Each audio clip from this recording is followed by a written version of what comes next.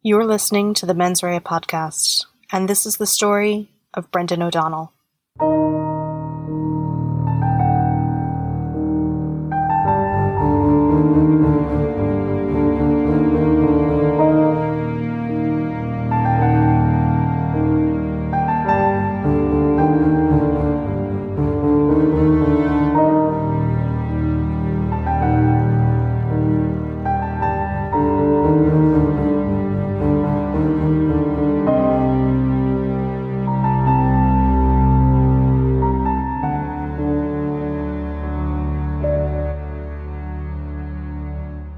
Today's story takes a slightly different focus, in that rather than looking at the court case associated with the story, we're looking at the workings of another institution in Ireland, the mental health sector. For the most part, the setting today is in rural west of Ireland, next to the holy site of Lough Derg, famous for its annual pilgrimage. And it's in this peaceful place where we see deteriorating mental health combined with a violent streak, both of which went untreated and resulted in the deaths of 3 people. Brendan O'Donnell was born to Michael Pat and Margaret Quinn, who were married on the 31st of July, 1969. They lived in a small village in East Clare, close to Lough Derg, near the southern border of County Galway, on the River Shannon. They had 4 children. Brendan was the third, and was born in March of 1974. Michael Pat worked for Clare County Council and had an exacting personality.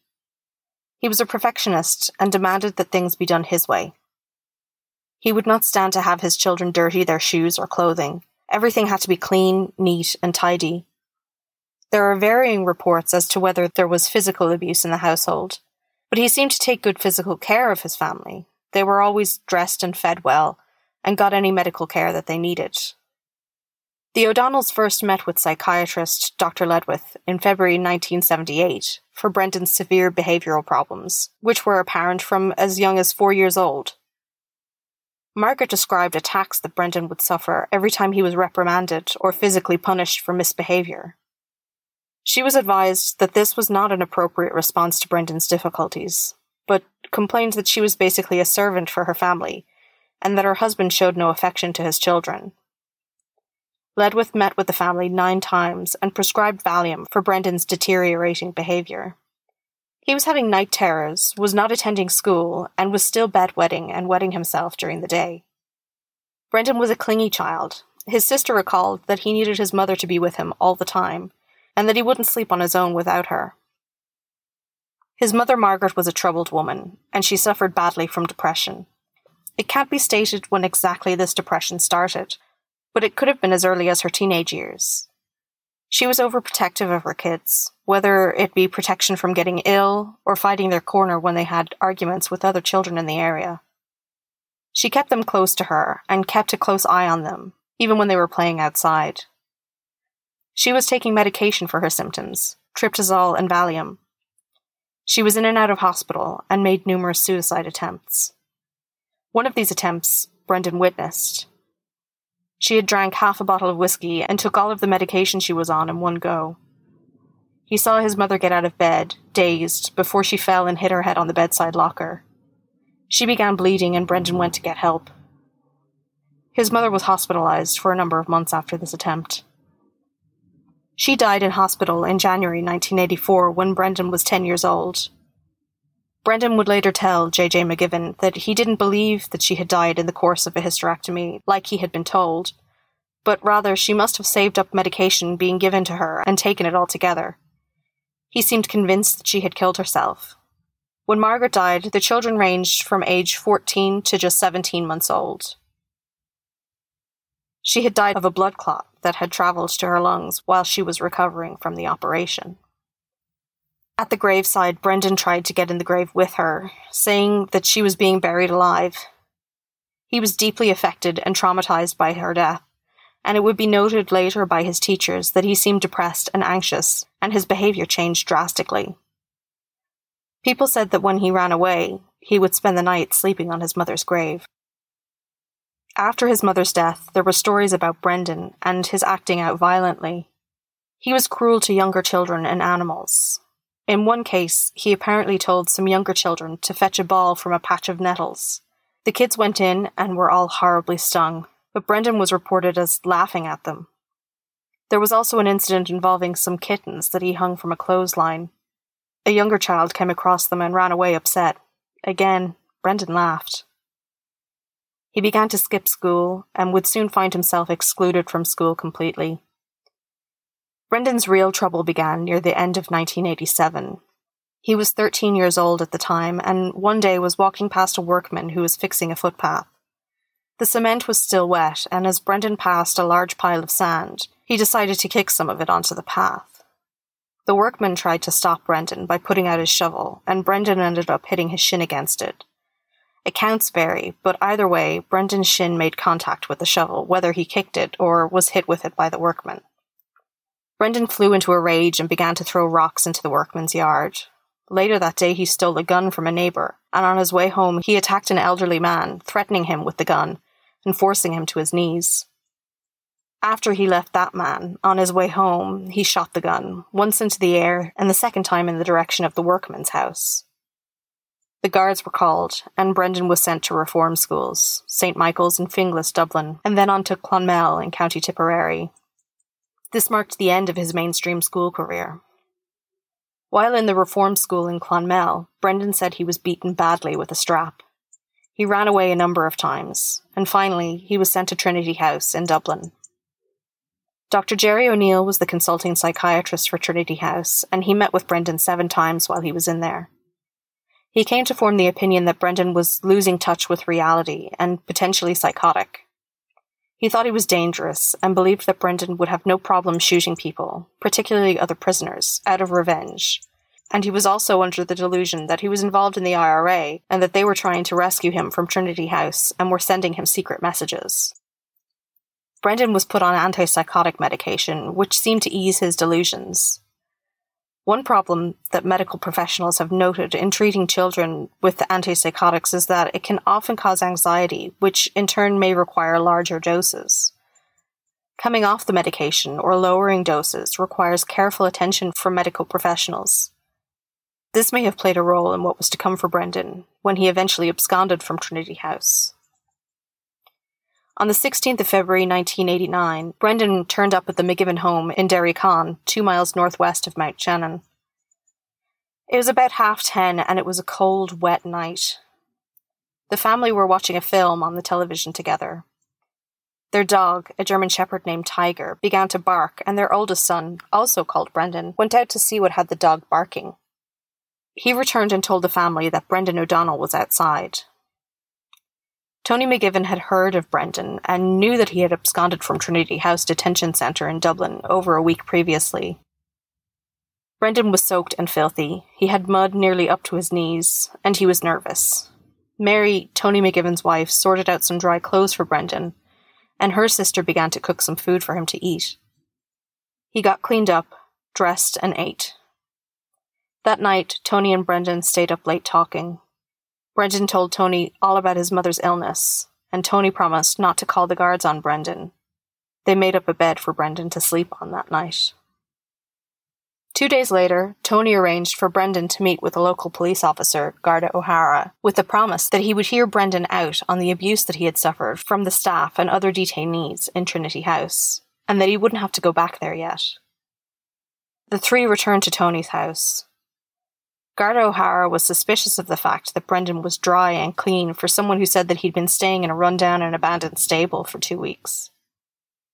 Tony's brother JJ lived in New Orleans and was a social worker. He advised Tony that Brendan needed a lot of help, and Tony should try and get as much assistance from the state as possible. JJ had a friend who worked in Ballinasloe Hospital near Galway, and this friend, Joe Carney, soon arrived at the McGibbon home.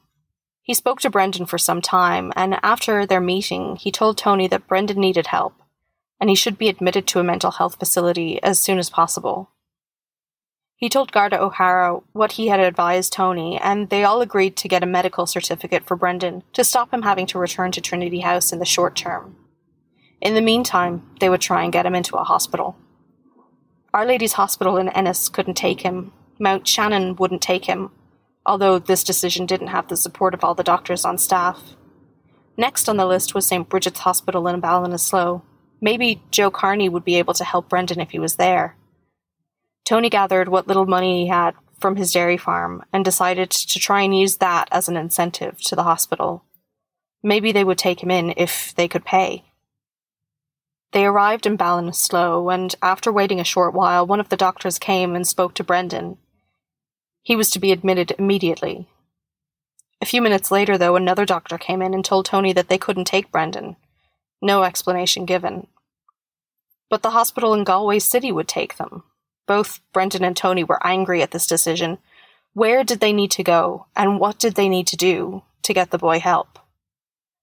Brendan said to Tony, "I told you they wouldn't help me." So they got back into the car and headed to St. Anne's in Galway. Brendan was nervous, anxious, and agitated, and Tony thought that he might jump out of the car, so they didn't stop on the way there. They had been on the go since 8 a.m. that morning. When they arrived in Galway, it was then 3 o'clock, and they hadn't stopped to eat because of Tony's fears that Brendan would run away. When they arrived at St. Anne's, they explained the situation to the doctors there, but they needed Brendan's father, Michael Pat, to come and sign the admission papers if they were to take him in. Initially, Michael Pat said that he would come, but then he said he couldn't. He gave permission for the doctors to speak to Brendan, though, what little good that did. Brendan was unable to speak in detail about what happened to him in Trinity House. The doctors assured him that he wouldn't be punished by Trinity House when he returned, but of course this did nothing to allay Brendan's fear of the place. Eventually, Tony and Brendan headed home, tired, hungry, and frustrated. When they arrived back at the house, Garda O'Hara was waiting for them. He had been contacted by the hospital in Galway and Trinity House. Brendan would have to go back to the detention centre. He had until the end of the week.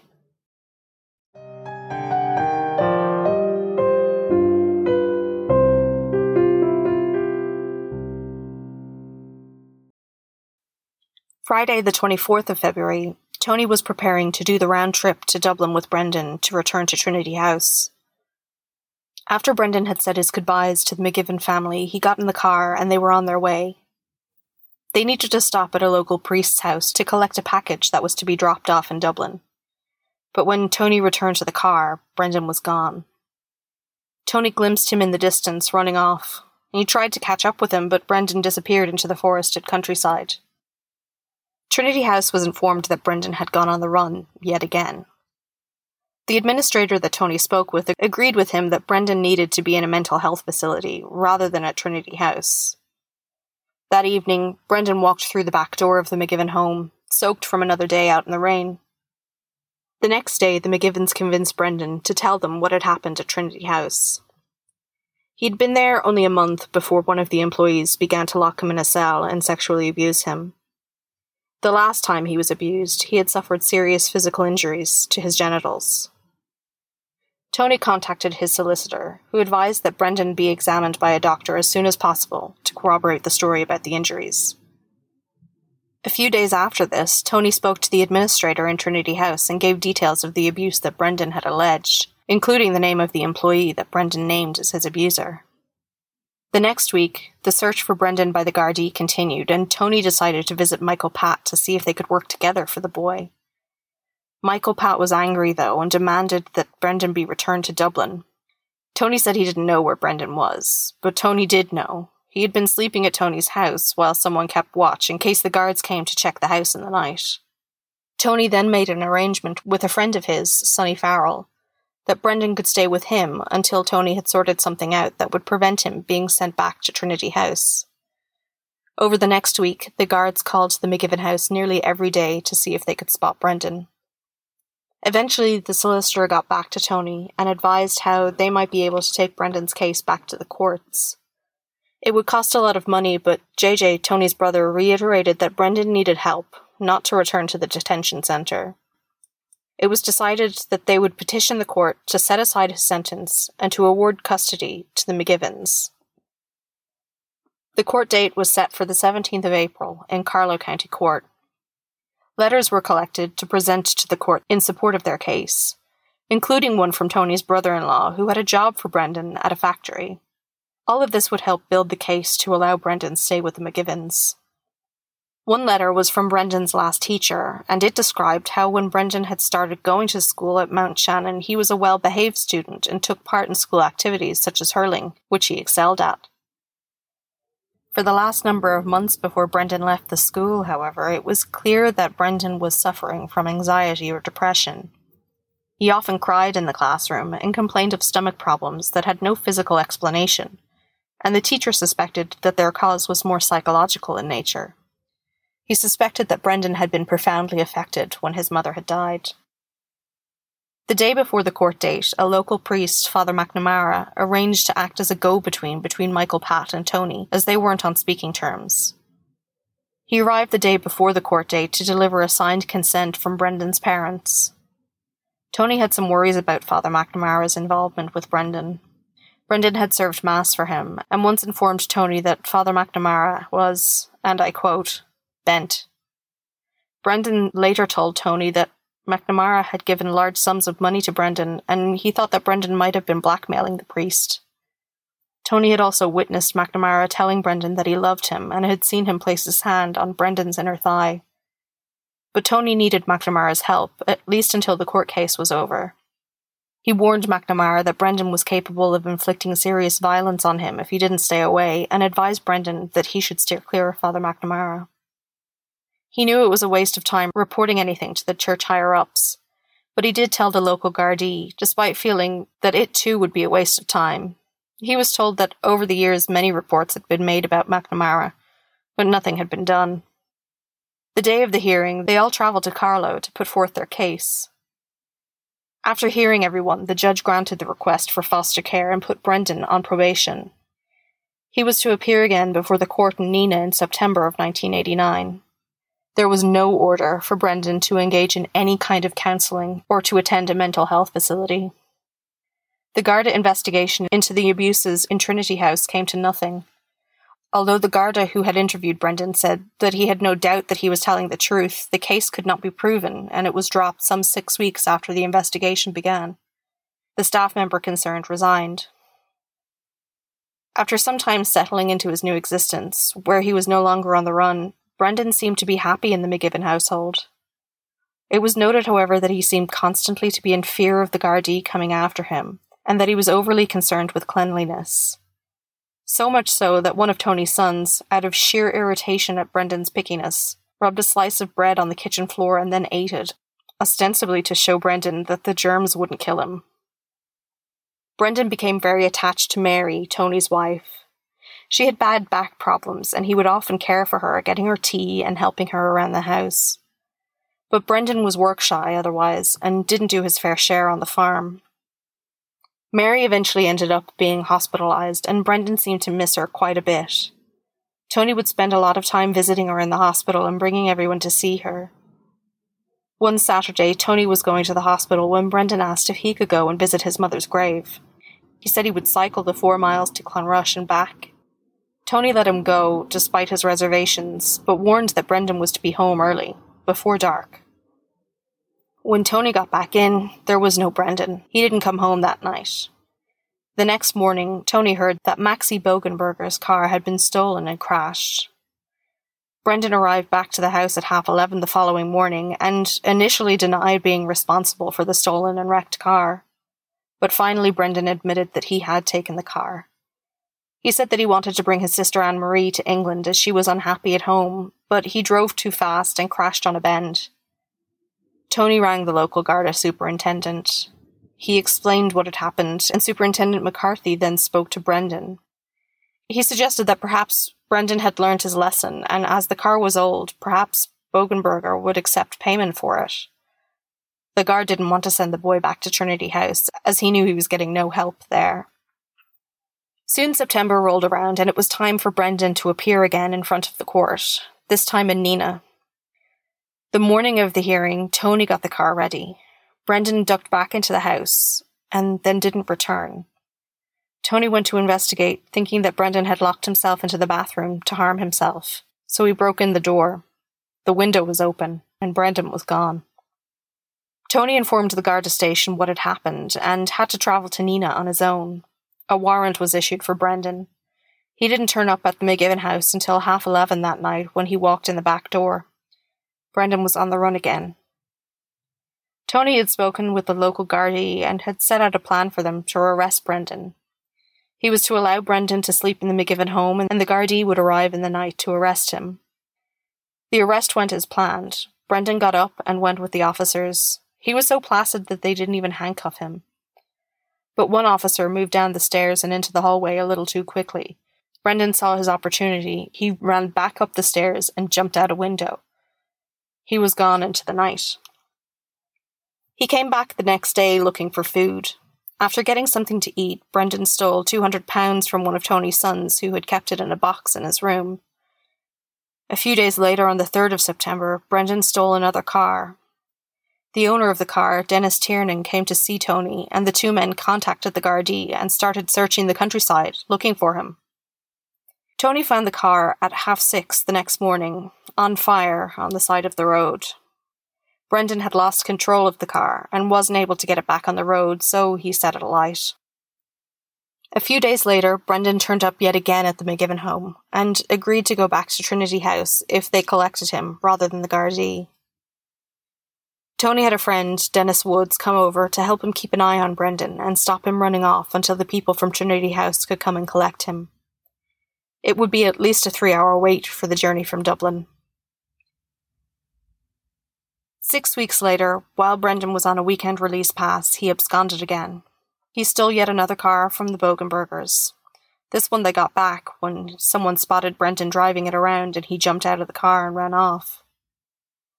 He then stole another car and broke into a house before being arrested at Shannon Airport, where he was trying to flee to England. He was ordered back to Trinity House. While there, he was assessed by psychiatrist Dr. O'Neill and questioned by the Gardaí about the thefts and break-in. One of the guards told Brendan that Tony had helped the Gardaí arrest him the night he ran away, which broke any bond of trust that the two had had. Tony didn't see Brendan again until he appeared in front of the court in Tulla, County Clare in February 1990. He was given more time in Trinity House. Tony noticed that he had bandages on his wrist. Brendan had cut himself in front of an administrator at Trinity House after getting upset. Trinity House continued to let Brendan out on weekend passes, and Brendan continued to run away. After a few days, he would ring Tony, and Tony would arrange to have him return to the detention centre. The last time Brendan absconded, he was sent to Spike Island, an adult prison housed in what was once a British Army barracks on an island in Cork Harbour. While there, other prisoners drugged Brendan and then burned his feet with boiling water. It was here that he also made the most serious attempt on his life, when he had another inmate cut his wrist to the bone while he bit down on a rag to stop himself from screaming. He was found before he could bleed out, but needed surgery to repair the damage he had done to his wrist. He then tried to rip out the stitches. He was placed on suicide watch and transferred to the Central Mental Hospital in Dundrum in Dublin, a hospital for the criminally insane. While there, J.J. McGivern visited Brendan and wrote a psychological report detailing his concerns. He sent this to Dundrum on the 17th of October 1990, but he heard nothing more of it. Superintendent McCarthy told the McGivern men that he was worried that Brendan would come out worse than he had gone in, and had real fears that Brendan would hurt someone. Brendan got no help for his psychological problems, and he was not at all prepared to be out on his own when he was released from Dundrum in spring of 1991 at 17 years old.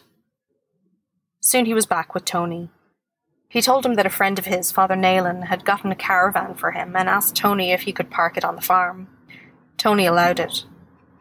The caravan wasn't in great condition, however, and he soon moved to a camping ground and then in with another family in Whitegate. Many people tried to get him work or training of some sort, but he shirked that responsibility and avoided the matter at all costs. He was in receipt of a payment from the local health board and didn't seem motivated to try and get work for himself. 1991 and 1992 saw Brendan moving around a lot. He relied on the kindness of other people to find somewhere to stay, to sleep, to shower. A number of break-ins seemed to follow wherever he went. He continued to move around and at one point ended up in England, but he was arrested for snatching a handbag and eventually returned to his father's house. Michael Pat would not allow him to stay, nor would his grandmother. Finally, he settled in a flat in Portumna, and his sister Anne moved in close by. Things began to spiral out of control for Brendan when in September or October of 1992, Brendan arrived at his sister's door and demanded that she make him a sandwich. She said she was feeding her 7-month-old, but would make him something to eat after. Brendan grabbed a knife and swung it at her. Anne-Marie managed to fend him off enough that the knife didn't slash her face, but he ended up stabbing her in the leg. She grabbed the baby and ran to the bedroom, but couldn't get the door locked. Brendan held her and the baby captive in the room for 3 or 4 hours before she managed to get the attention of a downstairs neighbour. Brendan went back to his own apartment then, and returned with a hatchet and an axe. Anne-Marie went to the Garda station and reported her brother's violent behaviour. He followed her all the way there, waving the axe and shouting. He was committed to Ballinasloe Hospital. Astoundingly, a few weeks later, he was released back into the community after apparently convincing the staff at Ballinasloe that he was mentally stable.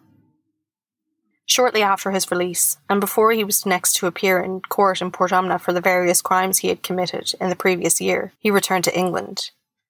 He had broken into a curate's house and reportedly left the country dressed as a priest. He was arrested in England for the handbag snatching and was sentenced to 1 year in prison. Late in the summer of 1993, Imelda Riney moved into a house that Brendan had often stayed in before he moved to Portumna. It had been a holiday home before the owner had passed away, so it was often empty. Imelda was 29 years old and a single mother of 2 young children. She had met Brendan and seemed to have a genuine sympathy for him. She was close to his granduncle, son O'Donnell, and likely heard a lot about Brendan through him. She was a free-spirited artist, and like Sophie Toscan de Plantier, wanted to be near nature to inspire her. She was in the peace of the Irish countryside, with the pilgrimage site of Lough Derg close beside her. Almost a year later, in March of 1994, Brendan returned home from England after being released from prison, despite the fact that he was still on probation and shouldn't have left the UK. He tried staying with his grandmother, but other family members objected to him being there because he was on the run and they thought he was dangerous. So he found himself staying in a tent in Craig Forest.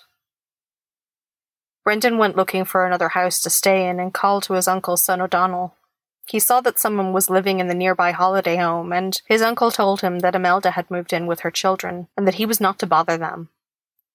But it's thought that Brendan ignored this and asked Imelda for help.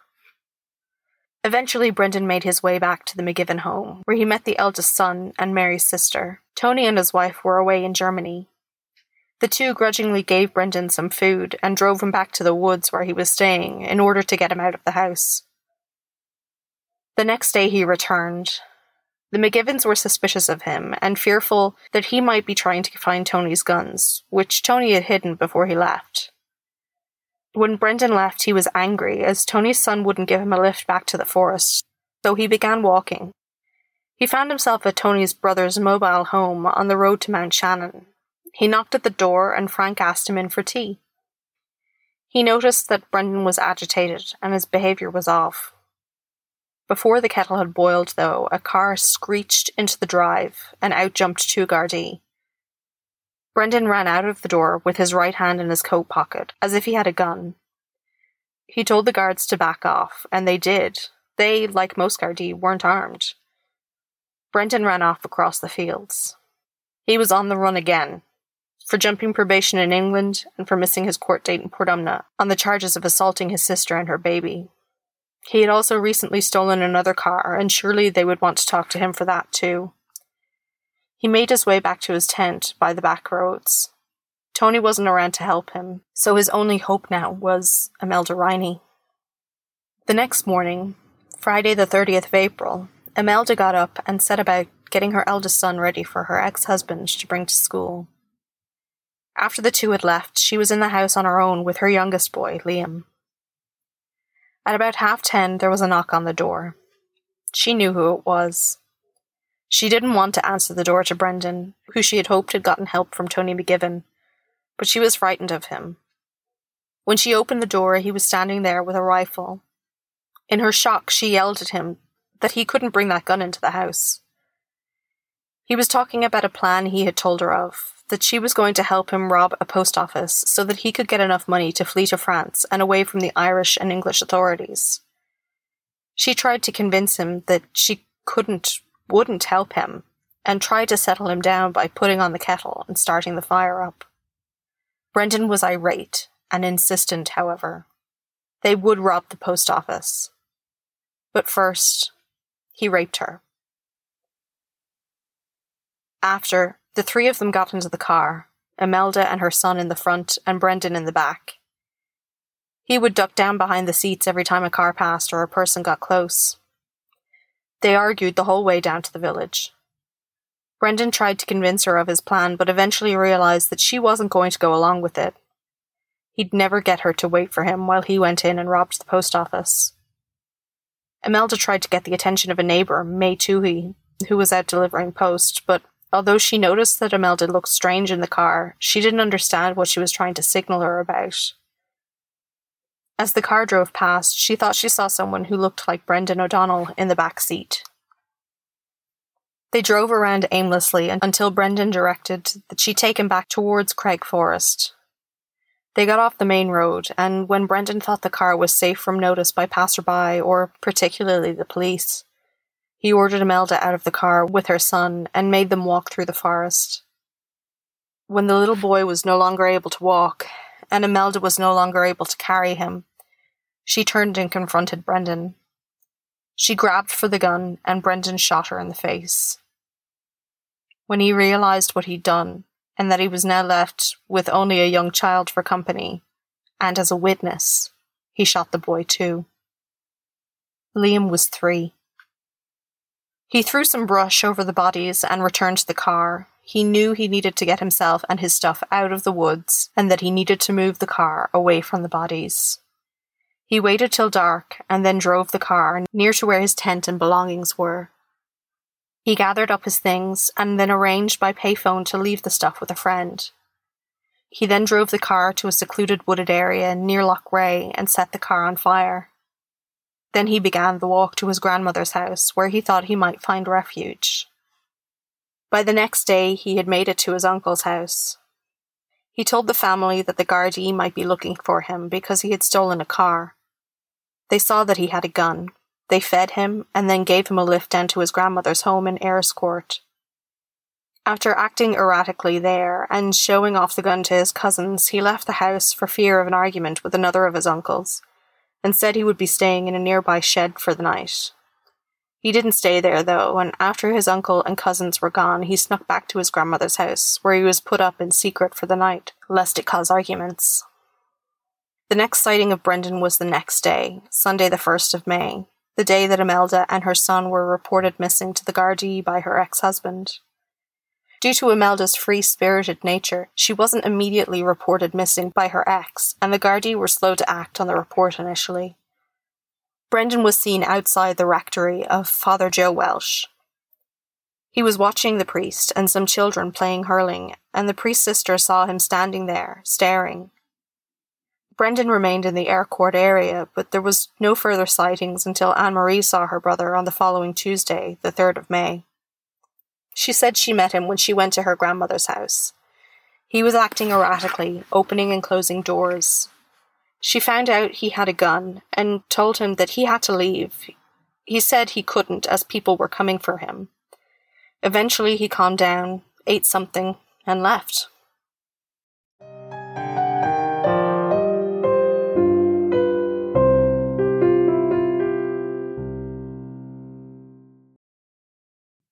The next day, after she returned to her apartment in Portumna, her grandmother called to say that there was a young woman and her son missing. Anne-Marie said she didn't know anything about it. Shortly after, the Gardaí arrived looking for Brendan. She told them when she had last seen him, and told him that he had a gun. That night, Brendan decided to attempt again to get money and transportation so that he could get out of the country. He decided to break into Father Joe Welsh's to rob him and take his car. When he entered the house with his rifle, he ran nearly immediately into Father Joe, who remained calm despite Brendan's erratic behaviour. Father Welsh asked Brendan had he anything to do with the missing woman and child. Brendan said that they were being held by a group of people out in the woods, and that if Father Joe would agree to help him escape, he would take him to Imelda and Liam. Welsh insisted that he be brought to where Imelda and her child were being held. Brendan felt he had no choice but to have Father Welsh drive out to Craig Wood, so they got into his car and started to head in that direction. Brendan got more and more nervous the closer he got to Craig. Father Walsh drove, and Brendan was in the back of the car with the gun. By the time they got to the place where Brendan had made Imelda park the car, it was dark. Brendan tried to convince Father Welsh that it was too dark to find where they were being kept, and Father Welsh suggested that they stay in the car until the morning. Brendan decided that they would drive instead to Craig House, the place he had been born. They stayed that night in the house, and Brendan told Father Welsh all about his life. When it was bright, Father Welsh said that it was time to go back to the forest. He knew now that they were looking for bodies. But Brendan wasn't able to find the path that he, Imelda, and Liam had taken. He got agitated and told the priest that they were going to leave. Father Welsh wanted to continue to look for the two, particularly as he wanted to administer the last rites to them. Father Welsh knelt and began saying the rosary. As Father Welsh knelt there with his back to Brendan, Brendan pointed the gun at the back of his head and shot. Brendan ran back to the car and began driving, headed towards Portumna, but eventually he found himself in Tipperary and began to drive around aimlessly. By this time, the search for Imelda and her son, and now Father Welsh, was in full swing. The three had all gone missing around the same time, and the local rumour was that perhaps the two were somehow connected. In the wake of the Annie Murphy scandal, it seemed reasonable to think that the two adults might have been having an affair. Annie Murphy had just released a book detailing her secret affair with Bishop Eamon Casey. Tony McGibbon knew that the three missing people were connected, but not in the way it had been rumoured. Brendan, being back in the area and on the run, was the link between the Rhineys and Welsh. When Tony arrived home from Germany, he immediately began driving the area to see if he could find Brendan. He had a loaded gun with him. Eventually the Gardaí contacted him and asked if he would assist in their search for the missing people, as they suspected that Brendan was involved too. After consulting the maps and discussing the areas that Tony had already searched, they decided that Craig Wood would be a good place to start. Tony said Brendan often spoke about the place. They headed towards Craig House and quickly saw signs that someone had recently been there with a car and had been in a rush to leave. The Gardaí decided to do a large-scale search of the area to take place the next day, Saturday, March 7th, 1994. That night, Tony didn't sleep. He got one hang-up phone call which he suspected was Brendan, and the Gardaí had his house watched in case Brendan were to show up. That morning, Fiona Sampson woke at 7:45 to the sound of glass breaking. She got out of bed and found a man in her kitchen with a pair of tights over his head. She recognised him as Brendan O'Donnell, as she had been at school with him and had seen him around the area. He asked her if she could drive, and when she said she could, he ordered her out into the car barefoot and in her nightdress. They began to drive towards Williamstown Harbour. Fiona knew that Brendan was wanted by the Gardaí in connection with the disappearances of Imelda and Liam Riney and Father Welsh. The story had been all over the news, and the Gardaí were actively searching for him. When she asked Brendan about this, he admitted that he knew where the Rineys were and told her that they were safe, but he insisted that he had nothing to do with the disappearance of the priest. Brendan found a denim jacket in the back of the car and handed it over to Fiona, telling her to put it on as she wasn't dressed, but ordered her to keep driving. She lost control of the car and it spun off the road. They were unable to get it back on the road, and Brendan forced Fiona to go barefoot across the countryside. They heard a helicopter overhead. Brendan was paranoid that the helicopter would have metal detectors and long-range guns. They came across a number of houses, and Brendan attempted to get another car. The first car they came across was too old, according to him, and at the second property the owner was equipped with a gun himself and ordered them away, no doubt because he had heard the coverage and knew there was a manhunt underway in the area. The third house had no car. Finally, they went back to the road and flagged down a car which was being driven by Eddie Cleary, and Brendan ordered the driver to let himself and Fiona in. Eddie saw the nearby guards, who in turn ordered Brendan to give himself up, and a warning shot was fired. But Brendan threatened to shoot Fiona and tossed her into the car, ordering Eddie to drive. As Eddie tried to turn the car in order to escape the Gardaí, Brendan became agitated and fired a shot through the roof of the car. The Gardaí were right beside the car at this stage, so Eddie grabbed the barrel of the gun and pulled it away from Brendan. Fiona unlocked the door and was lifted from the car by a Garda. She was carried to safety as she was still barefoot and her feet were cut and bruised from the forced cross-country march across the fields with Brendan. Brendan was reefed from the car, and as he was lying on the road, he said, "I'm fucked now." Brendan was arrested. He was taken to the barracks at Loughrea, and Tony McGibbon was sent for to see if he could get what had become of Imelda, Liam and Father Welsh out of Brendan. Brendan would tell him nothing, though, but became more agitated when Tony declared that he didn't need Brendan to tell him anything. He knew that they were dead, and he knew that they were in Craigwood, and Tony was going to find them. His agitation was enough for Tony. The Gardaí decided to commence the large-scale search of the area. Later that day, Father Welsh's body was found. The search would resume in the morning for Imelda and Liam Riney, and they were found not long after the searching began the Sunday morning. Initially, Brendan was irate at the news that the bodies had been found. He was abusive towards the Gardaí and refused to give them any information. But eventually he became morose and lamented what he had done, and said that his mother would be disappointed in him. Quickly, though, he began to think about how he might get away with the acts, and his mind turned from being punished in prison to trying to land himself in the Central Mental Hospital again. While waiting for trial, Brendan's health declined rapidly. He alternatively went on hunger strike and then became grossly overweight, and he was so medicated that his family had trouble understanding what he was saying when they visited or called. Unsurprisingly, Brendan put up an insanity defense at his trial. He would have to prove the McNaughton rules applied to his case by showing that he suffered a disease or defect of the mind, which meant that he didn't know the nature or quality of his acts, and that his actions were wrong. So the trial itself came down to the testimony of the various psychiatrists and medical professionals that had interacted with Brendan over the years, and their interpretation of the root cause of his illness. Did he suffer from a personality disorder, or did he suffer from psychosis at the time of the murders? If he suffered from some sort of personality disorder, it was likely that he knew the nature and quality of his actions, and that they were wrong. Psychosis, however, would mean that he had no understanding of the nature of his behaviour or its effects. There was no agreement amongst the professionals as to whether Brendan suffered from schizophrenia. Brendan himself also gave evidence. He told the jury that he and Imelda had been in a relationship. At that time, although he was happy with Imelda, he testified that he was depressed and hearing voices. He admitted to breaking into a house, and when he found no money, he stole a gun and bullets, and that he planned to rob the post office with those so that he could get away to France. After he stole the gun, he walked across a field into Imelda's house.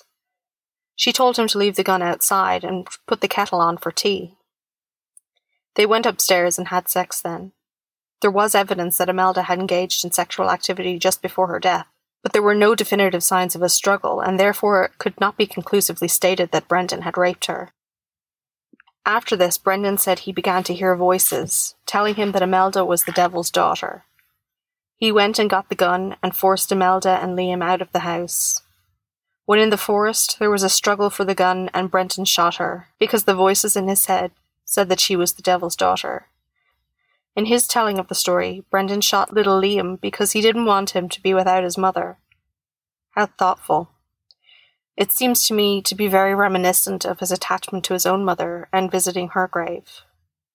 The prosecution argued that Brendan had been stalking Imelda and hadn't been in contact with her, but Brendan denied this and said he hadn't been watching her.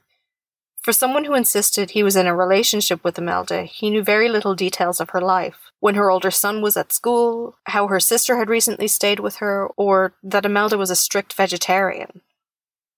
Brendan testified that he had heard the devil's voice telling him to kill Father Joe Welsh, and that the priest was going to baptize the devil's son the next day. He said that he had Father Joe drive out to Craig and that he told Joe that he was going to shoot him to stop him christening the devil's son. He said that Father Joe had offered him money and a watch before being ordered to kneel down and being shot twice in the head. Before he shot him, Father Joe asked Brendan if he could arrange it that he would be buried in his parish, but Brendan said he wouldn't as he was trying to baptize the devil's baby. Brendan described the devil as being 8 foot tall with green eyes like a cat, hooves instead of feet, and smoking a pipe. This kind of hallucination had not been observed in Brendan previously, and it's entirely possible that this kind of religious obsession that he described on the stand was an attempt to make out his insanity defense. Brendan said that he felt happy when he got into Father Joe's car and drove towards Limerick, but soon started to think that people were laughing at him. In his closing speech, senior counsel for the defense argued that at the time of the killings, Brendan was suffering from disorganized schizophrenia, which meant that he did not know the nature of his actions, that they were wrong, or if he did know, that he was helpless to stop himself. He urged the jury to find Brendan insane. He pointed to the previous diagnoses he had received in Ballinasloe, and to the fact that all of the doctors that had taken the stand agreed that schizophrenia was a major mental illness, although only 3 of the psychiatrists had diagnosed Brendan as such. 2 hours after deliberations began, the jury returned to the courtroom and asked for transcripts from several of the medical witnesses and from Anne-Marie, Brendan's sister. But this request was not granted. The judge did acknowledge that it was a very difficult case, as the trial had gone on so long. The jury seemed to be taking the insanity defense very seriously, but eventually they found that he was guilty of the murders and he was sentenced to life imprisonment. It was at the time the longest trial in the state's history, lasting 53 days. Brendan was transferred to Dundrum Mental Hospital shortly after sentencing, but according to a psychiatrist there, he never really settled into a routine. None of the medication seemed to help. The staff at the hospital were concerned about Brendan's violent outbursts, but thought that he was more likely to injure himself than others. At one point, he smashed a window and cut his hand in the process, and he had to go to St. Vincent's for stitches. After this incident, Brendan was given a tranquilizer. 2 days later, on the 24th of July 1995, he was found dead. An inquest was held into his death on the 26th of November 1997 to establish the cause of Brendan's death. One of his psychiatrists described him as, quote, one of the most complicated, problematic patients I have ever dealt with, end quote. Dr. Harbison, the chief state pathologist, found that Brendan had extensive brain injuries, and according to his sister, stated at the inquest that Brendan had died from an overdose of Thorazine, which was what the hospital had used to tranquilize him after his latest incident of self-harm, though the psychiatrist stated that it was only a moderate dose that had been administered. If Brendan O'Donnell had not committed such violent and senseless crimes, he would be a tragic figure. Most people with mental health difficulties are never violent, and perhaps if Brendan had received adequate treatment and support from a young age, his proclivity towards violence might have been stemmed, and his crimes avoided. The failure of the Irish healthcare system to properly diagnose and treat Brendan O'Donnell is surely a contributory factor in the events and circumstances which led to the deaths of Imelda and Liam Riney and Father Joseph Welsh. Thank you for listening to the Mens Rea podcast. If you like what you heard, you can subscribe, rate, and review on Apple Podcasts or whatever podcast app you use. You can find us on Facebook or Twitter at Mens Rea Pod. Join in on the discussion at the Mens Rea Pod discussion group on Facebook, or you can send us in your questions, comments, or suggestions at mensreapod@gmail.com. Don't forget to check out our awesome mugs and t-shirts by heading on over to the website www.mensreapod.com and clicking on the merch page. I'd like to do a big shout out to Katie for suggesting this subject. Thanks very much, Katie. I hope you and your doggo think I did it justice. I'd like to take a moment to thank our newest sponsors on Patreon, Lainey from True Crime Fan Club, Kevin from Mirths and Monsters podcast, Anne-Marie B, and Rebecca Manners. Thank you guys. Your support means a lot and helps to defray some of the production costs of the podcast.